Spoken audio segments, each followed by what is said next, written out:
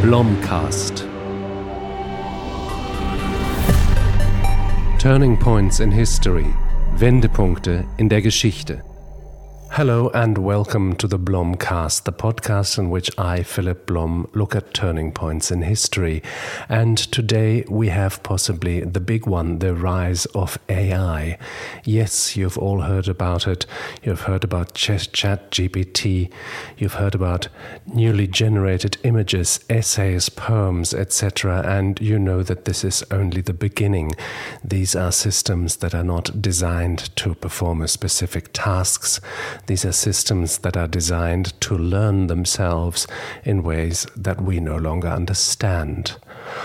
Now, this is a big deal, but frankly, there are people who are better qualified than me to talk about the implications of artificial intelligence for our lives and indeed for the future of humanity.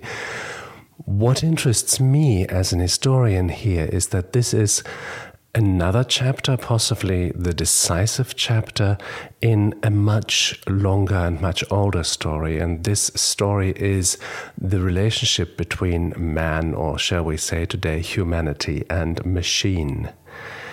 And this is a very old story, and a story that tells you as much about how humans think about themselves as indeed they think about technology and how they design technology. The story of man and machine takes us right back to Daedalus and Icarus. Icarus, of course, famously, who flies too close to the sun with the wings that his father has fashioned for him, and the wax in the wings melts and he falls into the sea as a symbol for humanity's hubris, perhaps, of flying too close to the sun. But the legend isn't that clear. Daedalus was a Greek engineer, a Greek inventor, an ingenious man who was brought to Crete to house and indeed imprison the Minotaur, the fearsome half-bull and half-man creature who demanded sacrifice and who was immured by Daedalus because of his great ingenuity in a labyrinth. But Daedalus wanted to flee the island, and so he built himself wings and also built a set for his son, with the results you know. But by the way, Daedalus himself escaped. He didn't fly too close to the sun, and perhaps this is not so much a moral fable about humanity overreaching, but it is simply a reflection of nature, that if you fly too close to the sun, you will drown. But if you hug the horizon, as Daedalus did, you get away with it. You can become the world's first cyborg, the world's first combination of man and machine. Now, machines were of some importance for all culture. I mean, what are machines? Machines are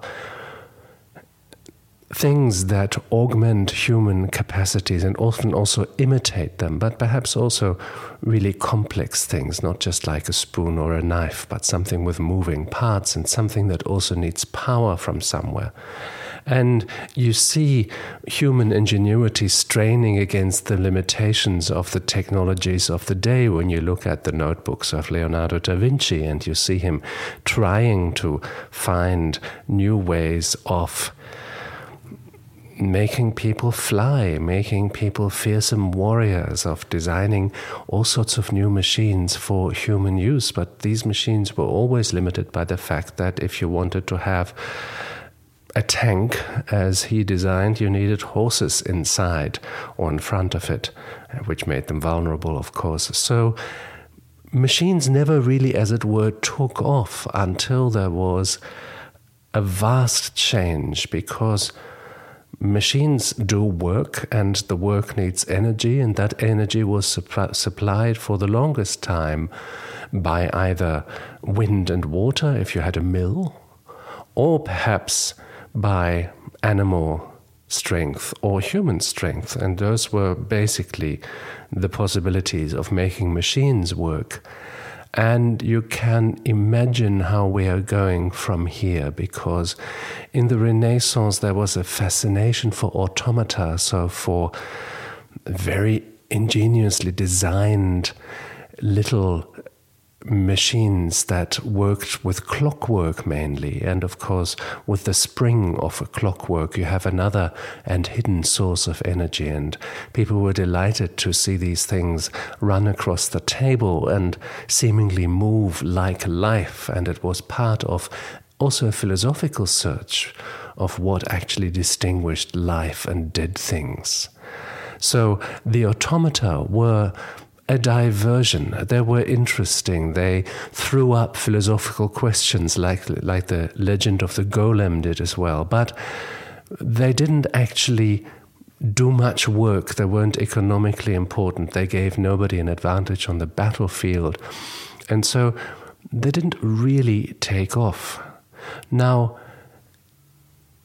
in the course of the 18th century, something changes. The interest in all things mechanical becomes intensified. Also, of course, we've now got scientists doing research, and we've got engineers doing research, and we've got all sorts of inventions that all of a sudden make nature more manipulable, more understandable. You get microscopes and telescopes, you get accurate clocks to measure time, but also, of course, to measure distance and position. And so it becomes a world that is, as it were, more amenable to machines. But in a previous podcast, I talked about the fire pump. It is the podcast on why utopias fail.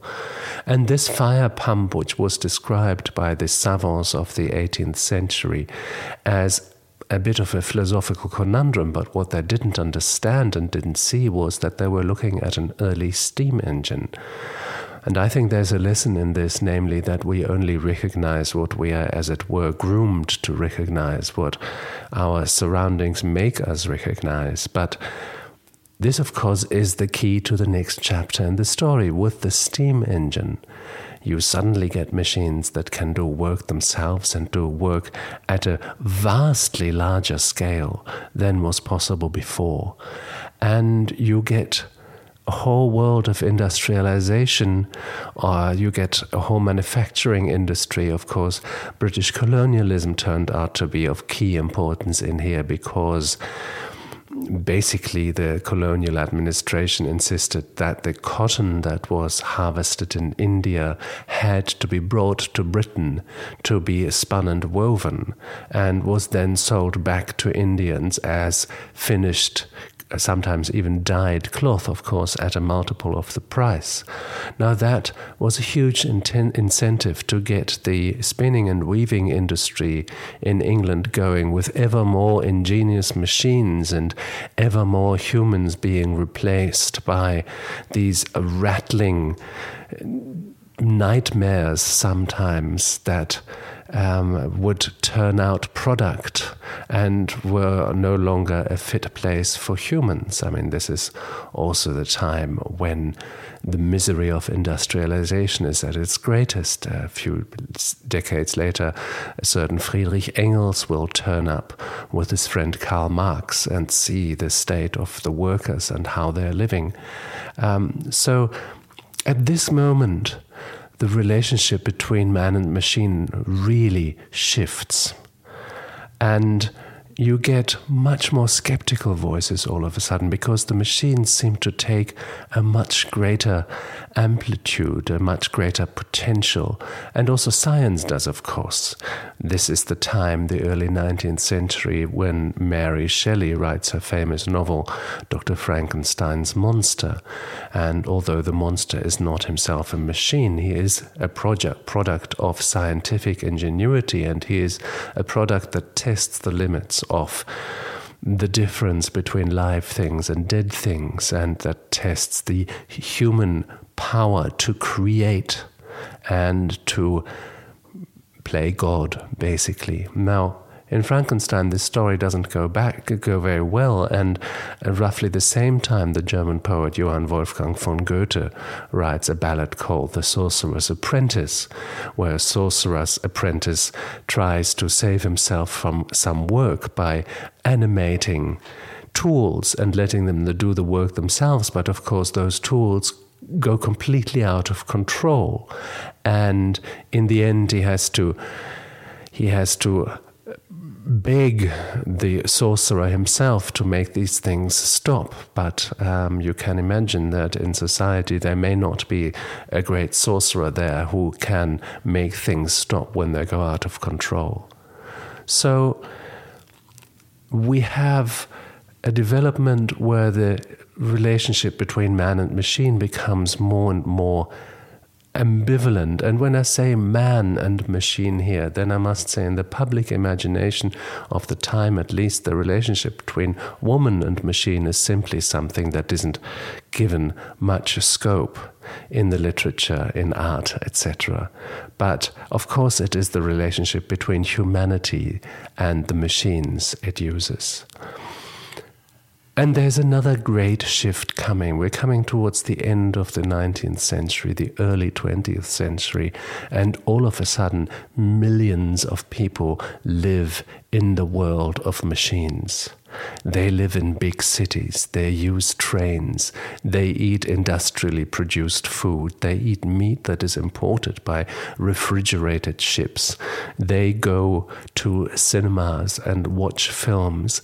All of a sudden, machines become very much a part of people's daily lives, at least in the developed industrialized countries. And a life without machines, a life without standardization, a life without the constant rattle of some engine or other, this is also the time of the rise of cars, is more and more reserved for people who live in the deep countryside or who live in countries that are not yet industrialized. There is a huge caesura in this story, a huge break in this story, and that is, at least for people in Western Europe and partly also in the United States, the experience of the First World War. In the United States, perhaps it was already anticipated in the experience of parts of the Civil War, but in the First World War, this becomes really brutal, and especially so on the so-called Western Front, so in what is today Belgium and France, where Germany and the Allies clashed. What this experience was that in the modern world that people found themselves living in suddenly, there had also been a great crisis of masculinity. It became questionable all of a sudden what it meant to be a man, why it was important to be a man. And don't forget, men had all the responsibility and with that all the power. They had the whip hand, held all the financial strings in their hands. And in an industrialized society, the old ideal of masculinity simply no longer mattered, as feminist writers of the time pointed out. You didn't have to have a strong arm, you didn't need to be physically big or particularly courageous to work in a factory. You just needed to know which button to press. There was a huge crisis of what was called neurasthenia at the time, basically mental breakdowns, nervous breakdowns, and they affected men more than others. And when the First World War came, there was part of the reason that it was at the beginning received with such enthusiasm was for many men especially, that they thought this would be their great chance to reclaim their masculinity, saber in hand. And they found themselves sitting in trenches, and they found themselves sitting there with a Catholic, a Protestant, a Jew, an atheist, a communist, a Christian conservative, and a grenade that was lobbed or fired from 20 kilometers away would come and annihilate them all. And it no longer mattered how courageous they were, what they thought about the world, what they were made of, what their character or their religion was. Technology became so overwhelming that people no longer mattered. This is what you have in one description, one witness account after another, that faced with the barbed wire, faced with the machine guns, the tanks, the planes, and especially the artillery that could already cover very large distances quite accurately, human courage, human strength no longer mattered. The machines appeared to have won. There was a medical symptom associated with that, the so-called shell shock, where soldiers were so completely destroyed by the experience of the war that even if they hadn't been hurt physically, they were unable to control their bodies, they were unable to speak. They shook uncontrollably and for weeks or months. And it was clear that the machines were too powerful for human capabilities. You get an answer to that, a cultural answer, in the interwar period after 1918. You get it, first of all, in things like Dada and Surrealism, artistic currents that were very iconoclastic, that broke with tradition, that broke with authority, that tried to show that the world was founded on nonsense, on idiotic ideas, that beauty didn't exist, etc. And you can, I think, see a lot of the breakdown of a certain patriarchal authority because of the war. Because what this order had told people why they were dying for their fatherland was exposed as a complete lie, and that was often remarked on by people at the time. As the interwar period wore on, there were also other aspects of the relationship between man and machine, the sexy relationship between them. You get the design of the 20s and 30s, you get Art Deco, where the lines of machines merge with the lines of human bodies, where everything becomes sleek and metallic and swooping and swift, and it is a world of breathtaking elegance and excitement. And this is a world of great technological optimism, but of course it is also the world in which you have a film like Fritz Lang's Metropolis, where Fritz Lang talks about this city that is subjected to a workers' rebellion, and so the dictator of the city sends a robot to lead the workers astray and destroy them, and this robot sends people, especially men, it is a female robot, into a frenzy, but it is also the evil technology that misleads people who are too simple to understand it. You get something similar in the play from which we've got the word robots, Jaroslav Čapek's ROR, Universal Robots, where robots take over the world and kill all people. And you feel all of a sudden the terrible ambiguity that has entered the relationship between people and the machines around them. And of course, this is also the time when machines slowly seep into people's households in the shape of, for instance, vacuum cleaners and then washing machines. Most of these are only acquired by people after the Second World War, but already before the Second World War they are around. Now, the relationship between people and machines has known many more chapters, and these chapters will be more familiar to us all. I mean, first of all, there was the nuclear threat, and the fact that humanity was all of a sudden faced with the possibility of its own extinction through its own technology. We've got something quite similar today with the climate catastrophe, but I think we have finally crossed another threshold. First of all, we've crossed a threshold by technology becoming so abundant and so cheap that we are effectively all cyborgs already. We haven't got new eyes built in like the Terminator had in the movie. We haven't got things that are under our skin, or at least most of us don't, because some people already wear microchips under their skin, and of course already wear machines such as pacemakers, such as artificial hearing aids that are connected to the brain, etc. So there is a certain invasive tendency in these machines already, but also a mobile phone makes you into a kind of cyborg who is always plugged in, who is always online, who is always localizable, who is always reachable for all kinds of stimuli and all kinds of orders. And that is a state in which we bring ourselves voluntarily.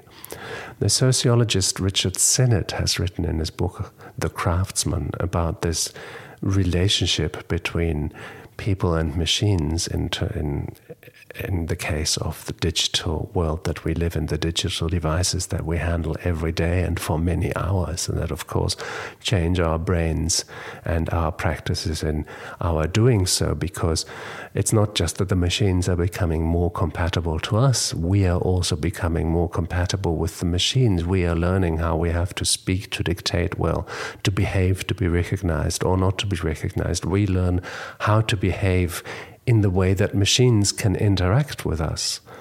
But also, of course, we interact with these machines in a way that is determined by algorithms that we do not understand and by priorities that may not be our priorities because they are by and large financial priorities. These algorithms try to maximize our time, they try to intensify our emotions, etc. Now, all of that is stuff that you know of from other contexts, but let us get back to the relationship between human beings and machines. And let us see what is happening with this relationship when now human beings have developed machines that are no longer just there to execute orders.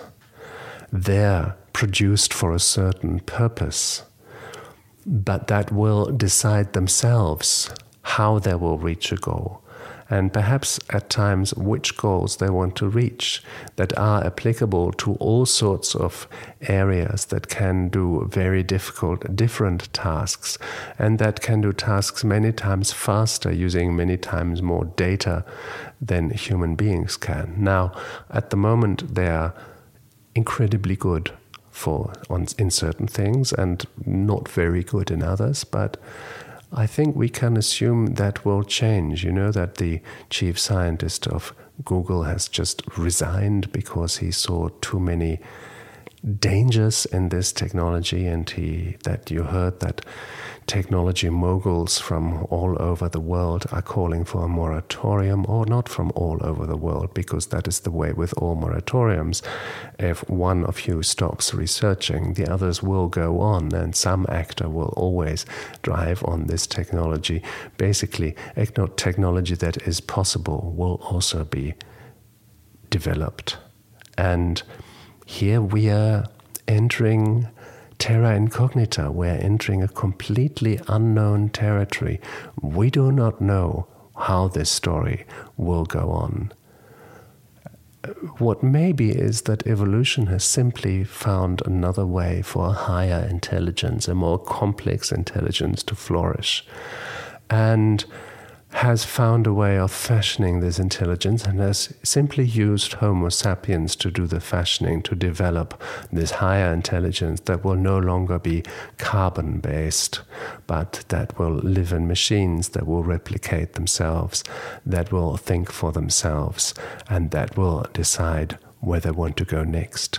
And perhaps, by the way, also what to do with those humans that are still around, and that those machines will probably regard, if we are very lucky, like we regard other primates.